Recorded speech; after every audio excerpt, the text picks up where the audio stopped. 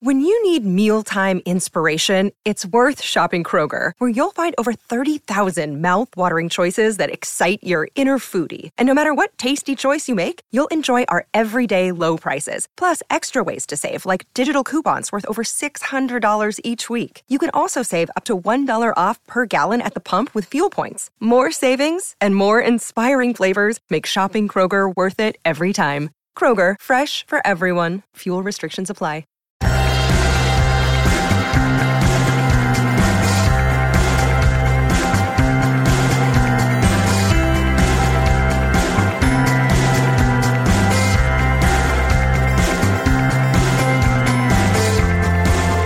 Hello and welcome back to another episode of Beyond the To-Do List. I'm your host, Eric Fisher, and this is the show where I talk to the people behind the productivity. This week I'm sharing with you a conversation I had with Jenny Nash, who is the founder of Author Accelerator, a book coaching service that helps hundreds of writers complete their book projects by giving them sustained editorial support that they need. And that's what we talk about in this conversation, though we are talking specifically about the project management of writing a book. So it's not only a productive endeavor moving forward, but it's also a creative endeavor moving forward, and how to stay on top of that. Even if you're not a writer, you're going to get something out of this conversation. And during this conversation, you'll hear us talk about accountability. You'll hear us talking about figuring out your why and your purpose behind the project, the way to fit the project into your existing workflow or lifestyle, and much more. So again, even if you're not a writer, or if you're an aspiring writer, I think you're going to get something out of this conversation with Jenny Nash. This week, it is my privilege to welcome to the show Jenny Nash. Jenny, welcome to the show. Thank you so much for having me. So, we talk on and off about writing on this show. I just had Jeff Goins on the show recently, and in fact, I heard that it was amazing. And again, he's the one who I don't know how this has happened. It's not been my plan, but he's been on the show more times than anybody else. So, he has that record. He will probably maintain that record as long as I keep asking him back, because he's generous with his time. But his main thing is all about writing. But, I don't want to have him just come on and talk about writing, which again, in fact, is actually not what he ever really comes on to talk about, except in that very last conversation that we did. But even then, it's never just about writing. It's about the creative process. It's about doing good work, which again, productivity is a major part of, and vice versa. But for you, you're doing stuff that's specifically with writing. And I want to get into some of the nuts and bolts of writing, getting over our own hangups when it comes to writing, even putting our writing in priority over other things in our life, which may sound counterintuitive to people. But let's first start by talking a bit about where you're coming from and how you've been involved in the, not just writing, but publishing industry for a while now. A long time. I have been in the publishing industry for more than 30 years. My first job out of college was actually at Random House. So I had a very early start in the publishing industry. You can do the math and see just about where I am in my life. But I've had the great privilege of working on many sides of the book publishing industry, on the staff side, the magazine side, the writing side. And now what I do is I coach writers who are serious about getting their books out into the world. And what I love about your intro there is that writing and creativity, all these things are it's never just about what the thing is, right? It's always about a book is a massive intellectual undertaking. It's a huge project. And I find that actually non-writers, so people who are in business, entrepreneurs, anybody who is used to doing a long project over time with multiple moving parts, these people are very good at writing books because they have the skills that you actually really need to bring a book to life. So anybody who is called to write a book because of the work that they're doing in their business life, maybe they're an expert in their field, maybe they want to be a thought leader. These are the people who I tend to work with and who do very, very well with writing a book. They've got what it takes. So a writing coach, a lot of people are wondering, okay, what does that mean? Do you like write alongside them and say, okay, give me 20 more sentences, get down on your, like. I wish. That would be awesome. I do like to say that a book coach is like a personal trainer for your writing life. And we're going to help you get to the end of your project in better shape and with better efficiency than if you didn't have a coach.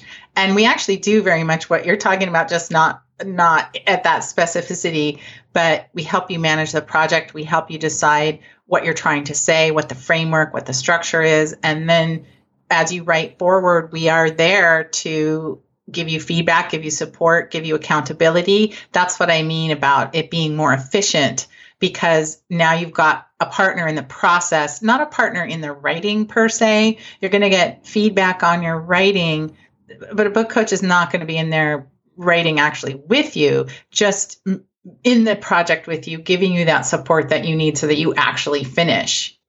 And it sounds like you're not necessarily playing the role of an editor either, right? Actually, we do. Okay. A developmental editor is a very particular thing. So that would be if you have a finished draft of a book, you would go to a developmental editor to make sure that you've got the whole thing is hanging together as an entity. And that is an excellent thing to do. Most people don't get any professional guidance or help until that point when they're writing a book. They think they have to slog through all on their own and then take it to a developmental editor. A book coach is going to give you that same developmental editing on the page feedback, but while you're writing, so that you don't get off track. If you were talking in metaphorical terms, like saying a coach, like a fitness coach would be, is not only are you helping them have motivation to accomplish the goal they've set out before them, but you're kind of also saying, hey, now when you're doing this, your form here in this certain motion of, whatever the physical activity would be is actually a little off here. Correct. This is what you want to do instead. And it kind of gets it more into the realm of not, hurting themselves, so to speak. Yeah. And I love that metaphor. Actually, I talk a lot about, let's say you're a golfer, and I'm not a golfer. So golfers need to forgive me if I've got my terminology wrong. But something about your swing is not working right. And the outcome of your hitting a shot is not what you want it to be. So you go to a coach who's going to watch your swing, and they're going to say, your backswing is too big. Your follow through isn't straight. You're not bending your hips. They're going to break it down to help you improve your skill and have a better result. So it's very analytical, the work that we do. And it is, so I'll just give you an example of how this might go. So if you come to me and you say, I'm running this business and I have a great idea for a book because every one of my clients who comes to me asks the same set of questions. And I find myself saying the same thing to people over and over again. So I realize this is a topic or a skill that people need to learn that I have a special expertise in. And I want to capture that process so I can teach it to them. That's your goal. You want to write a book, and maybe you've never written a book before. So you don't know, what should the structure be? What should the framework be? How many pages should it be? How many words should it be? How long is this going to take me? You're going to come to me, and we're going to sit down. We're going to say, okay, well, the first thing I would do is ask you if you're interested in self-publishing or traditional publishing, which is a whole other topic that we could get into if we want. But depending on your goals, depending on your life, how are you going to get that draft done? How many pages are you going to write? We'll literally talk about your day or your week. I know your listeners are very interested in productivity and how to optimize your time and your days. And for writers, you said at the top, if do you put your writing first? Do you put it last? Do you do it when you have time? Like, what is the habit that is going to be most effective in your day and your life? And we're going to look at that. We're going to look at what your goal is in terms of when do you want this out in the world? Is there a time where it would make more sense? Does it make more sense to bring this book out for Christmas, for Q1 of the business year? What is your goal in terms of that? then we're going to look at the framework and really figure out where you should start, how you should move forward. And then you'll actually start doing the work. And a book coach is going to help you get the habits to produce the work that you need to stay on that goal. So it's project management, it's editorial, it's understanding the entire system and process. So, most people, well, if you haven't written a book before, you haven't done it before. You don't know how to do that. And I always like to refer people to this amazing TED Talk by the writer Atul Gawande. Atul Gawande is a New Yorker writer and a surgeon. And he has a TED Talk on bringing a coach into the operating room to watch him do surgery so that he could make sure that his skills were sharp. And it's kind of a funny way to say it, right? A surgeon's skills are sharp. But that he had someone come in and watch him. And here's a guy who's at the top of his game as a surgeon.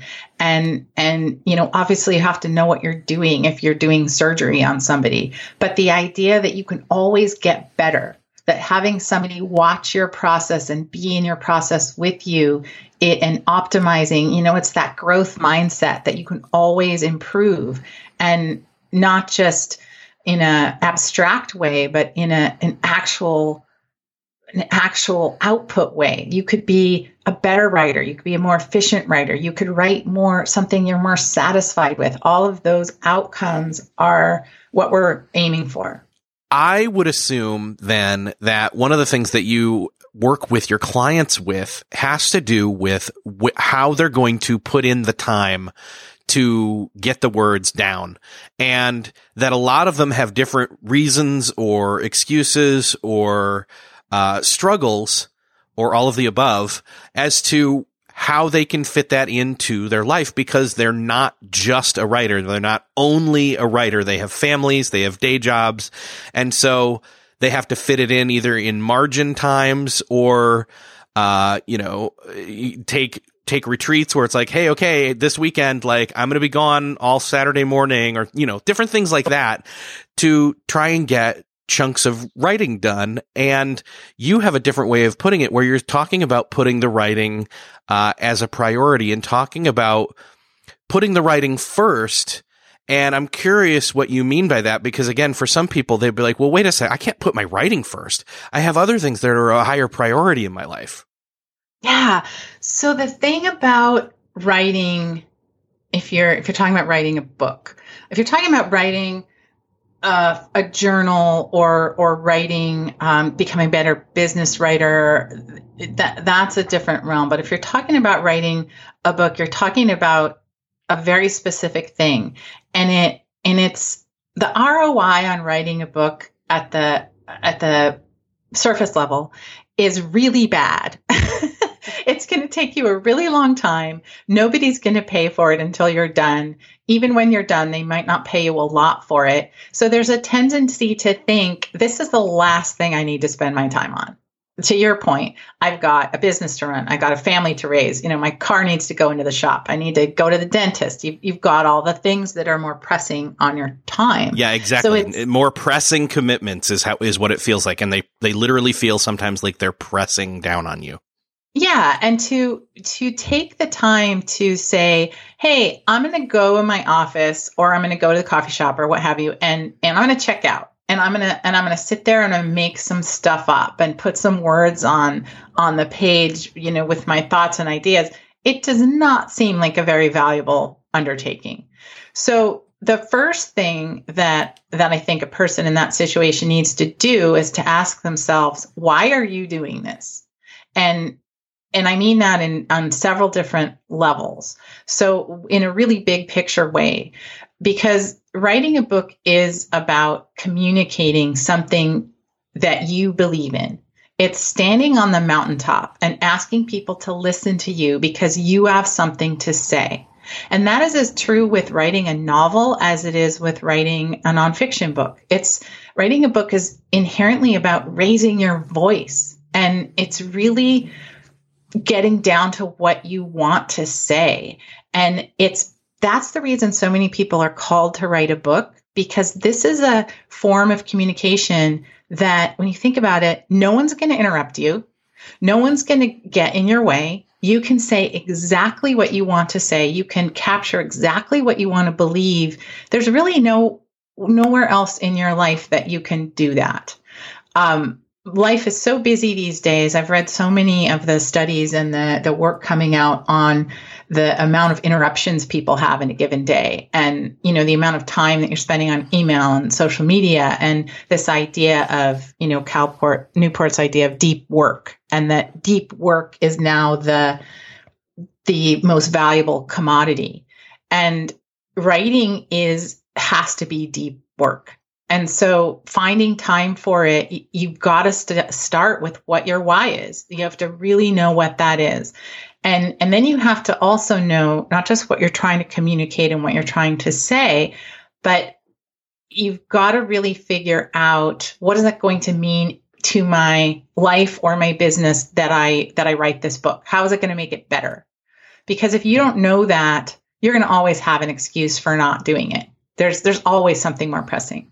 So, you've got to understand, okay, there's no direct ROI for this project. It seems kind of self-indulgent and frivolous. You're going to just put it off until there's time. There's a thing that I call the myth of the cabin in the woods. So the cabin in the woods is that idea that if you just gave me 3 months with nothing else to do and no other interruptions, no other demands on my time, I could write a book. I can really write a book. I'm just never going to have that cabin in the woods. So people think, well, I need to wait until I'm retired, or I need to wait until I get a promotion so I can rest a little easier, or I need to wait until, whatever, my kids are in school full time, or my kids are driving, or, whatever the thing is.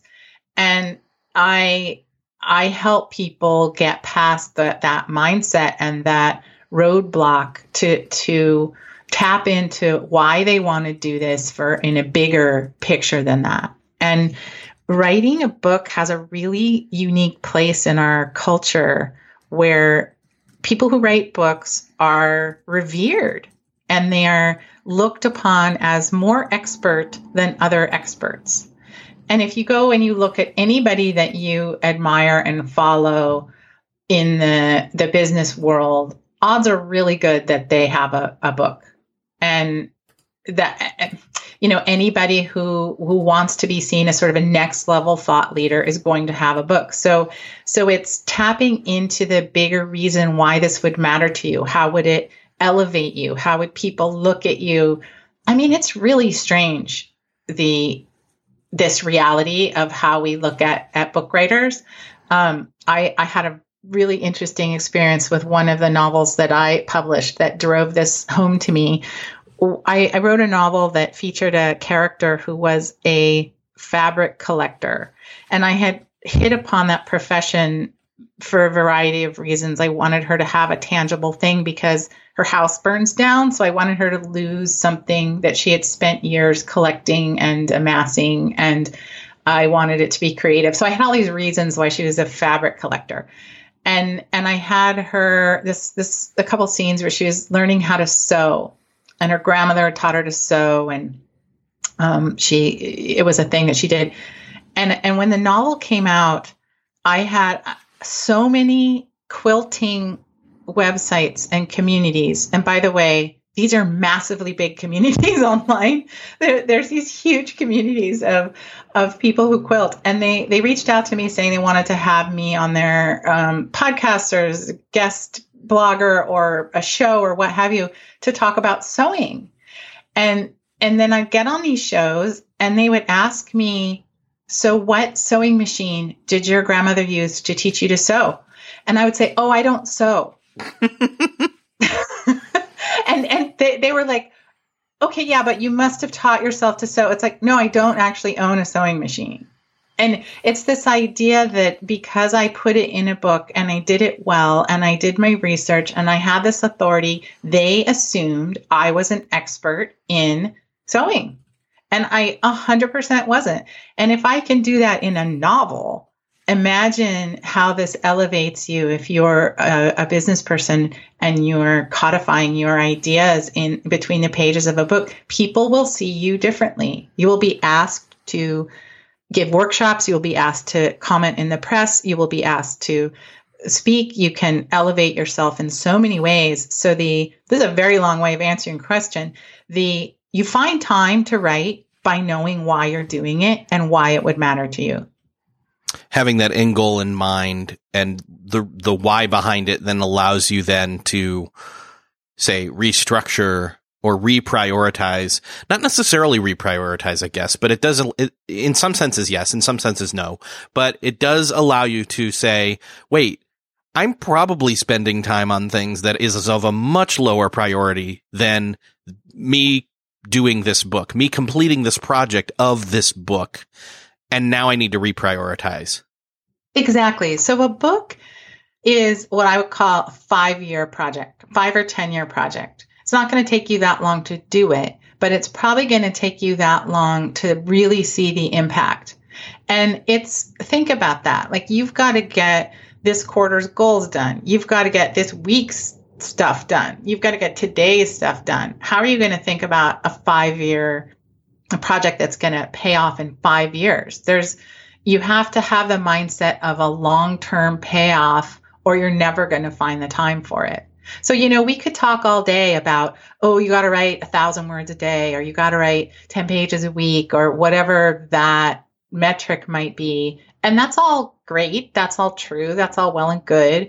But if you don't know why you're doing it and what it's going to get you in the end and what it means to you, you're never going to find that time. You're always going to find the reason not to do it. And we get into the habit then of putting it off. And then a book just becomes this thing. I can't tell you the number of people who come to me and they're finally ready to commit to writing a book. And they have wanted to do this for years. It hangs over people for years. And I've had way more than just a few people literally say to me, I don't want to die before doing this.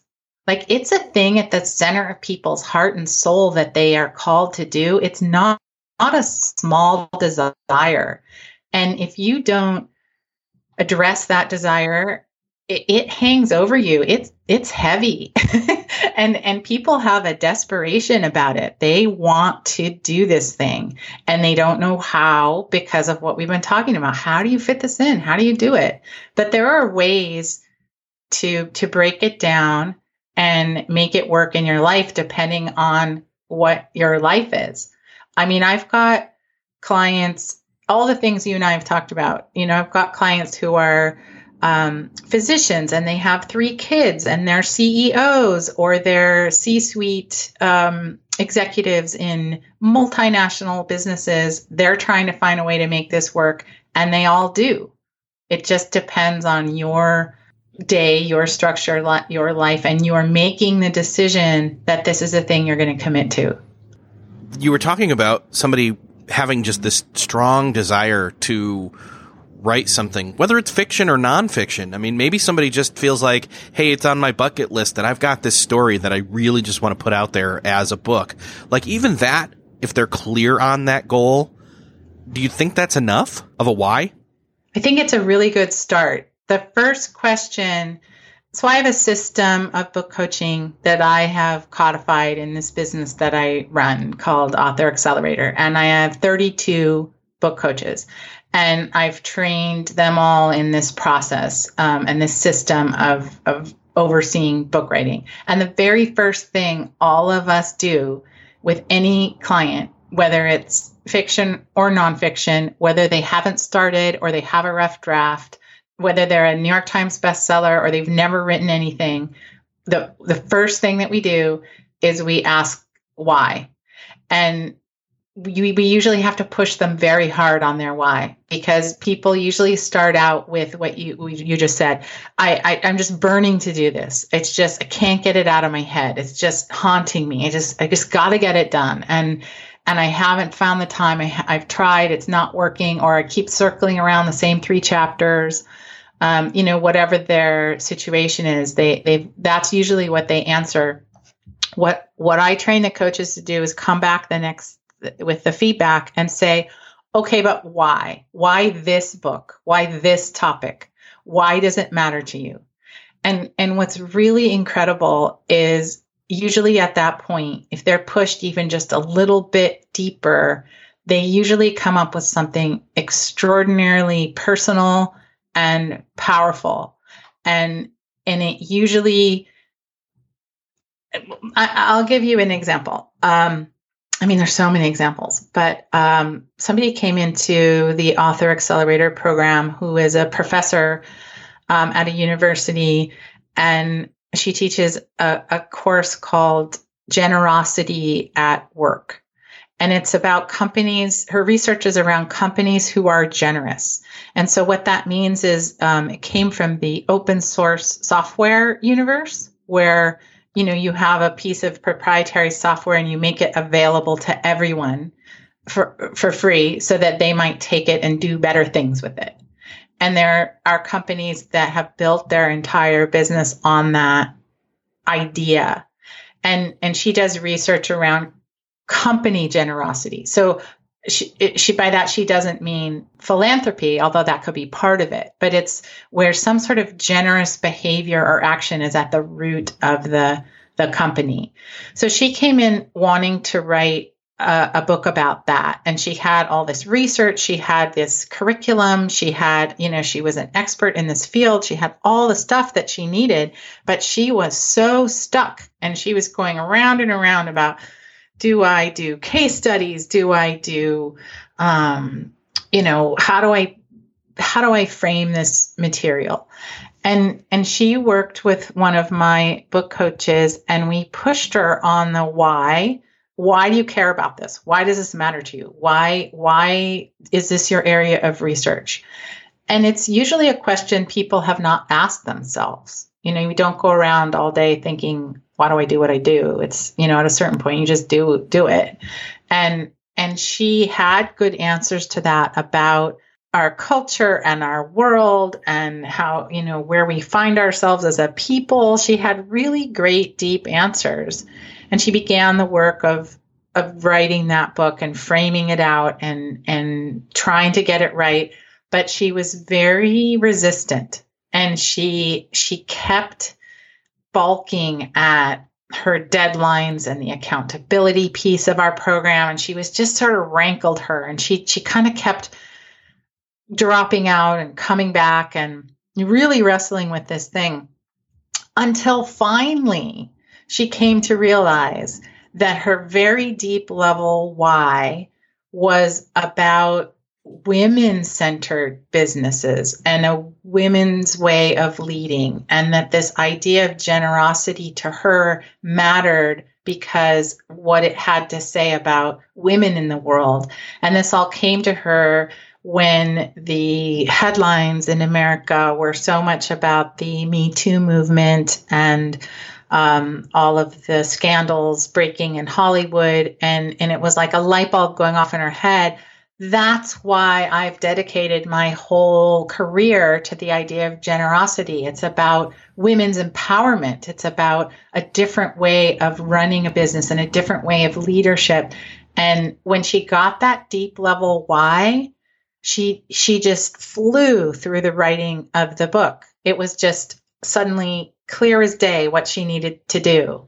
So it's that process. That was a particularly rough and difficult story that I told you about getting to your deep level why. It usually doesn't take that long. It's usually a little bit of guidance will get someone to understanding why they care so much about this thing.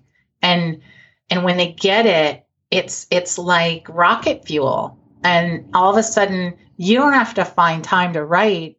You have to actually find time to stop and eat because you're just so excited, And I think a lot of us would love to find ourselves in that spot. But again, we don't have that much extra time or free time. And so then it starts to become about, when can I fit this into my schedule, or what can I get out of my schedule to where I've got very clear times for deep work on this project. Still searching for a great candidate for your company? Don't search. Just match with Indeed. Indeed is your matching and hiring platform with over 350 million global monthly visitors, according to Indeed data, and a matching engine that helps you find quality candidates fast. Ditch that busy work. Instead, use Indeed for scheduling, screening, and messaging so you can connect with candidates faster. I wish I had Indeed when I was in the hiring process in roles in the past because it is a slow, arduous headache of a process to find the right people. Or, at least it used to be, join more than 3.5 million businesses worldwide that use Indeed to find and hire great talent fast. In fact, in the minute I've been talking to you, 23 hires were made on Indeed, according to Indeed data worldwide. And listeners of this show will get a $75 sponsored job credit to get your jobs more visibility at Indeed.com/to-do list. Just go to Indeed.com/to-do list right now and support our show by saying you heard about Indeed on this podcast. Indeed.com/to-do list. Terms and conditions apply. Need to hire? You need Indeed. What's something that works so well, it basically feels like magic? For me, I'm thinking air conditioning, noise canceling headphones, definitely. Meeting-free Fridays? What about selling with Shopify? Shopify is the global commerce platform that helps you sell at every stage of your business. From the launch your own shop stage to the first real store stage, you don't have to just sell your own stuff anymore. With Shopify Collective, you can curate products to sell from brands you love and give your customers more variety and your business more sales. Shopify is your no excuses business partner. Sell without needing to code or design. Just bring your best ideas and Shopify will help you open up shop. Shopify also helps you turn browsers into buyers with the internet's best converting checkout, 36% better on average compared to other leading commerce platforms. And sell more with less effort thanks to Shopify Magic, your AI-powered all-star. Sign up for a $1 per month trial period at shopify.com/beyond. Again, go to shopify.com/beyond now to grow your business no matter what stage you're in. Shopify.com/beyond. Another day is here, and you're ready for it. What to wear? Check. Breakfast, lunch, and dinner? Check. Planning for what's next and how to save for it? That's where Bank of America can help. For your financial to-dos, Bank of America has experts ready to help get you closer to your goals. Get started at one of our local financial centers or 24/7 in our mobile banking app. Find a location near you at bankofamerica.com/talktous. What would you like the power to do? Mobile banking requires downloading the app and is only available for select devices. Message and data rates may apply. Bank of America N.A., member FDIC. The program that we developed at Author Accelerator, I find this completely fascinating. For a long time, we had a program that was, there was no commitment. You could come into a month of coaching, have a couple deadlines, get some feedback on your stuff, go away, do your work, come back. That was the process that I described, the client I just described was in. And after a certain amount of time delivering that service as a business owner and founder, I realized, you know what? These people are not accomplishing what they should accomplish, and they're not succeeding at the level that I am satisfied with. And in my private consulting work, I would not allow this. So why am I selling this in my business to other people? And we totally scrapped our whole way of delivering coaching, and we made it a mandatory 6-month commitment. And it was fascinating from running a business standpoint. We made it much more expensive. We made it 6 months minimum. We made no money back. You sign up and that's it. And we did that because that was the best thing for the writer. That was the best way for them to get the necessary outcome. And I thought, well, that's the end of my business, right? I thought it's people purchase this by price point. They don't want a commitment. They've already got enough commitments in their lives. Well, this suddenly just flew off the shelves. People could not wait to sign up for this. It turned out that what people wanted was for us to hold their feet to the fire. And what I found is that if you put skin in the game like that, you put your money down, you make that commitment, you're not getting it back. It doesn't matter if you get the flu. It doesn't matter if it's the holidays. You've got to still deliver pages to your coach who's waiting for them. All of a sudden, people did it, and they achieved the outcome they wanted and what I wanted to see their outcome to be as well. So in terms of making time in a life, it's I mean, you know that from other things you do in your life. If you've got skin in the game, you're going to see it through.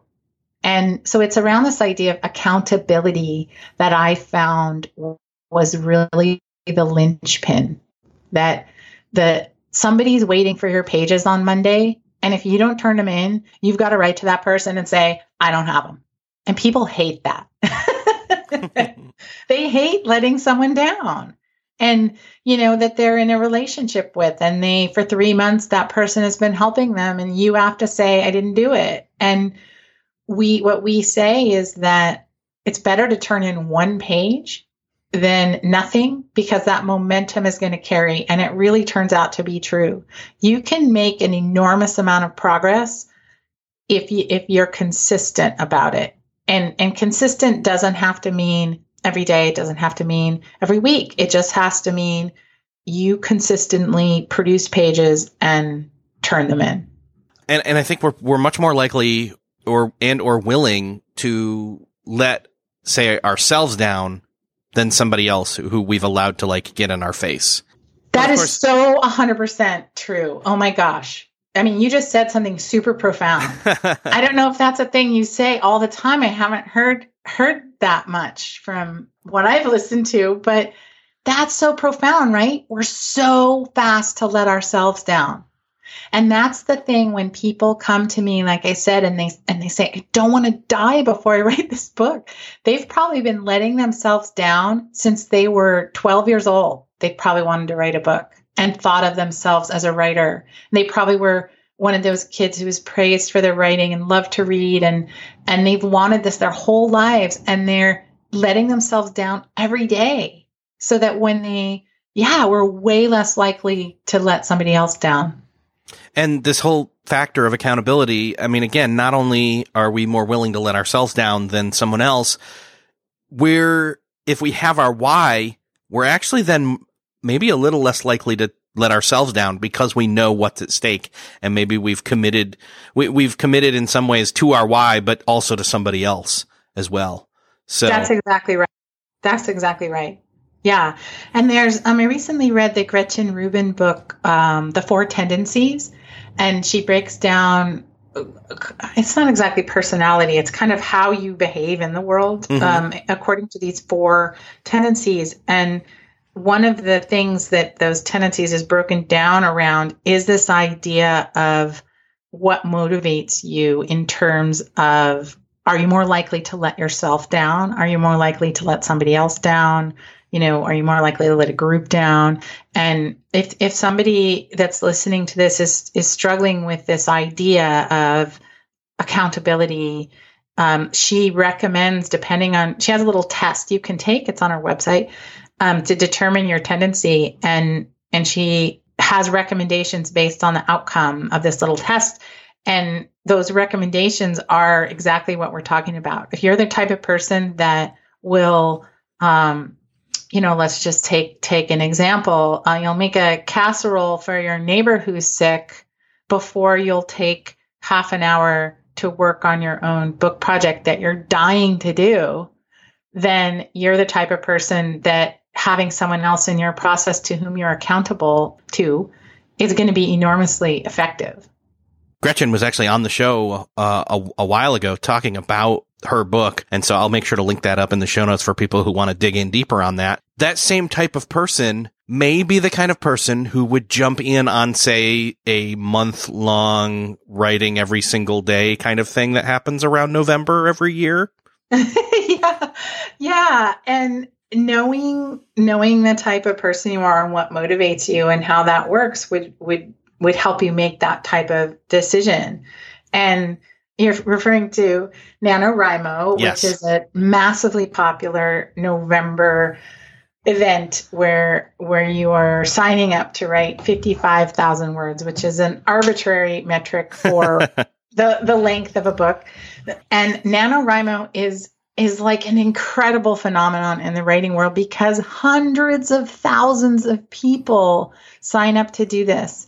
And I actually know Grant Faulkner, who is the founder and director of NaNoWriMo, and have spoken to him about this and this incredible statistic is that the vast majority of people sign up to do that the week before it starts.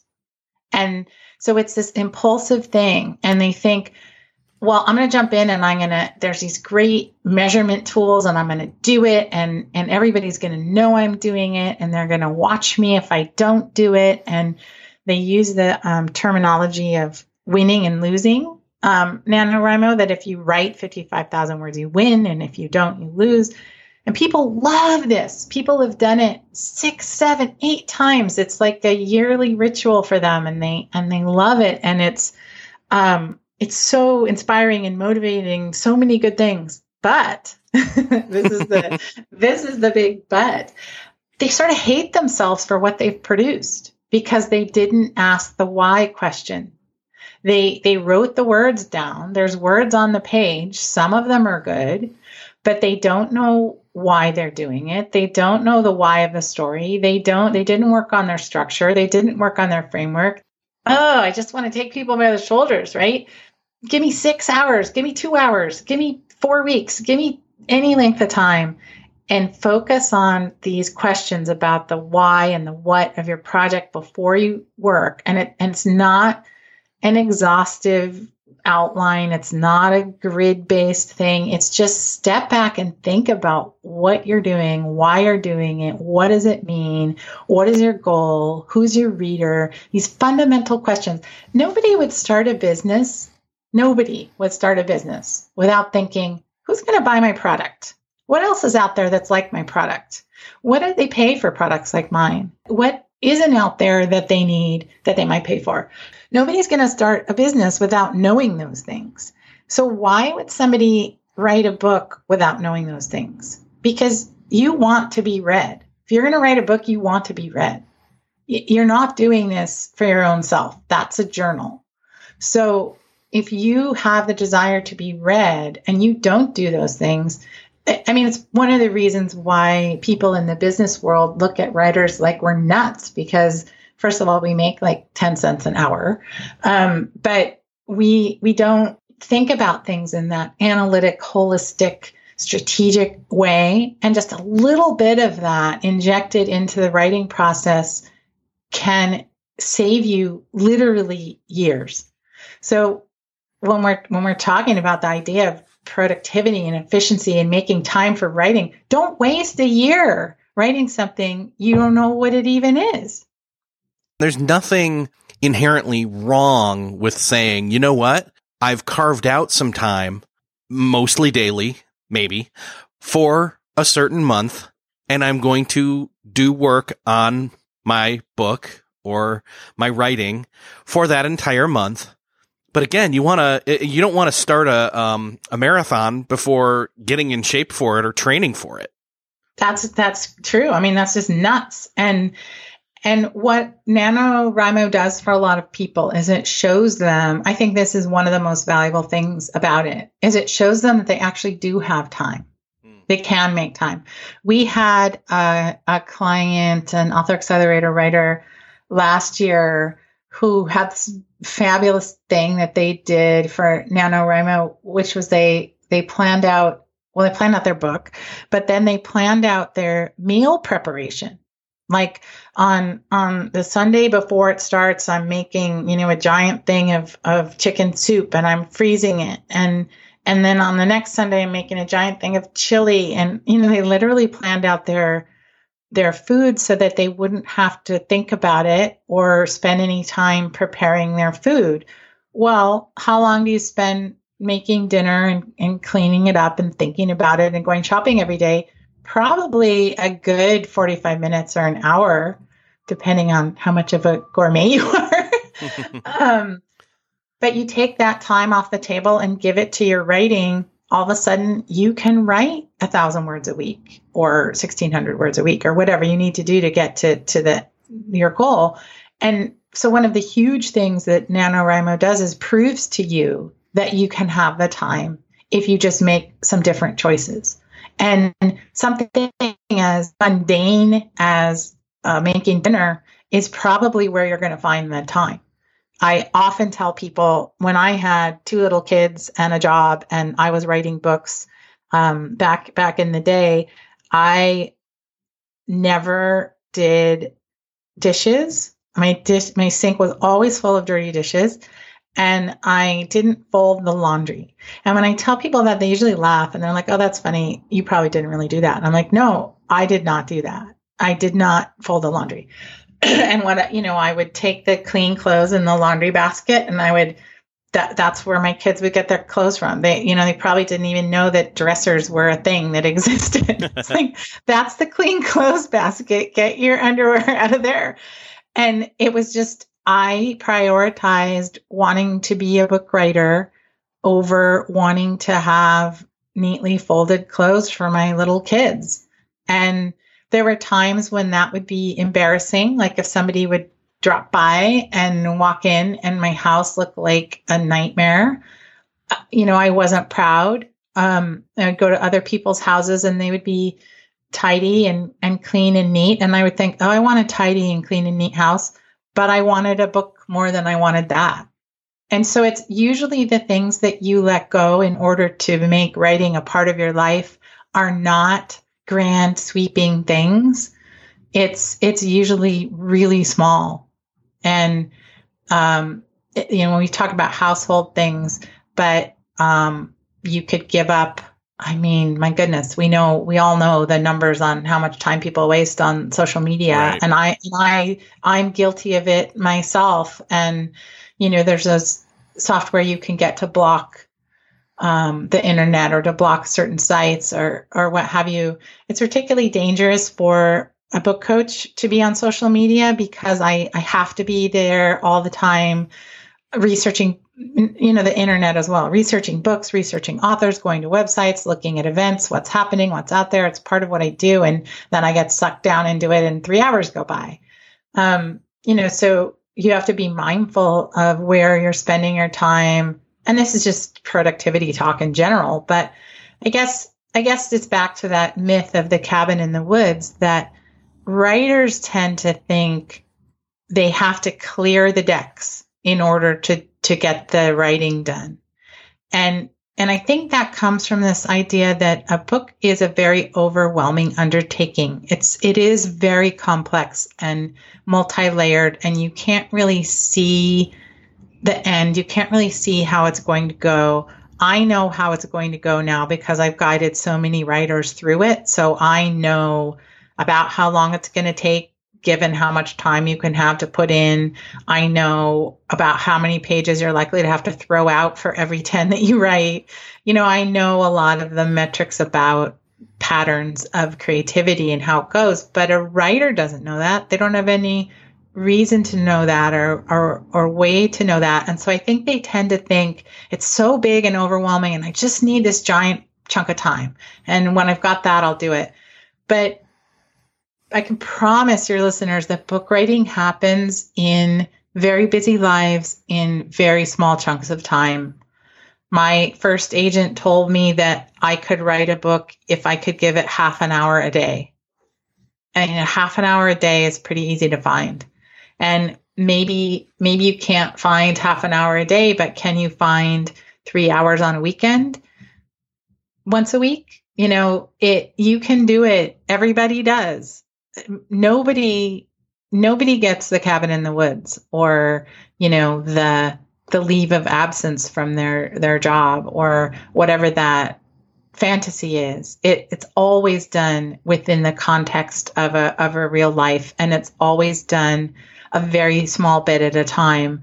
And that ties back to what we were talking about, that if you know why you're doing this, if you have the framework properly hammered out, which you can do easily in about 4 weeks with some guidance, then you know what you're doing. You don't just sit down and say, where do I start? What do I say? I don't know. What should go on the next page? This blank page is ugly. I'm going to go look at Amazon. If you know what you're doing and you know what's next, and I think if you have an accountability partner, doesn't have to be a book coach, doesn't have to be one of my book coaches. It doesn't have to be someone you pay. It can be someone who's going to hold your feet to the fire and really hold you to it. You're going to get it done.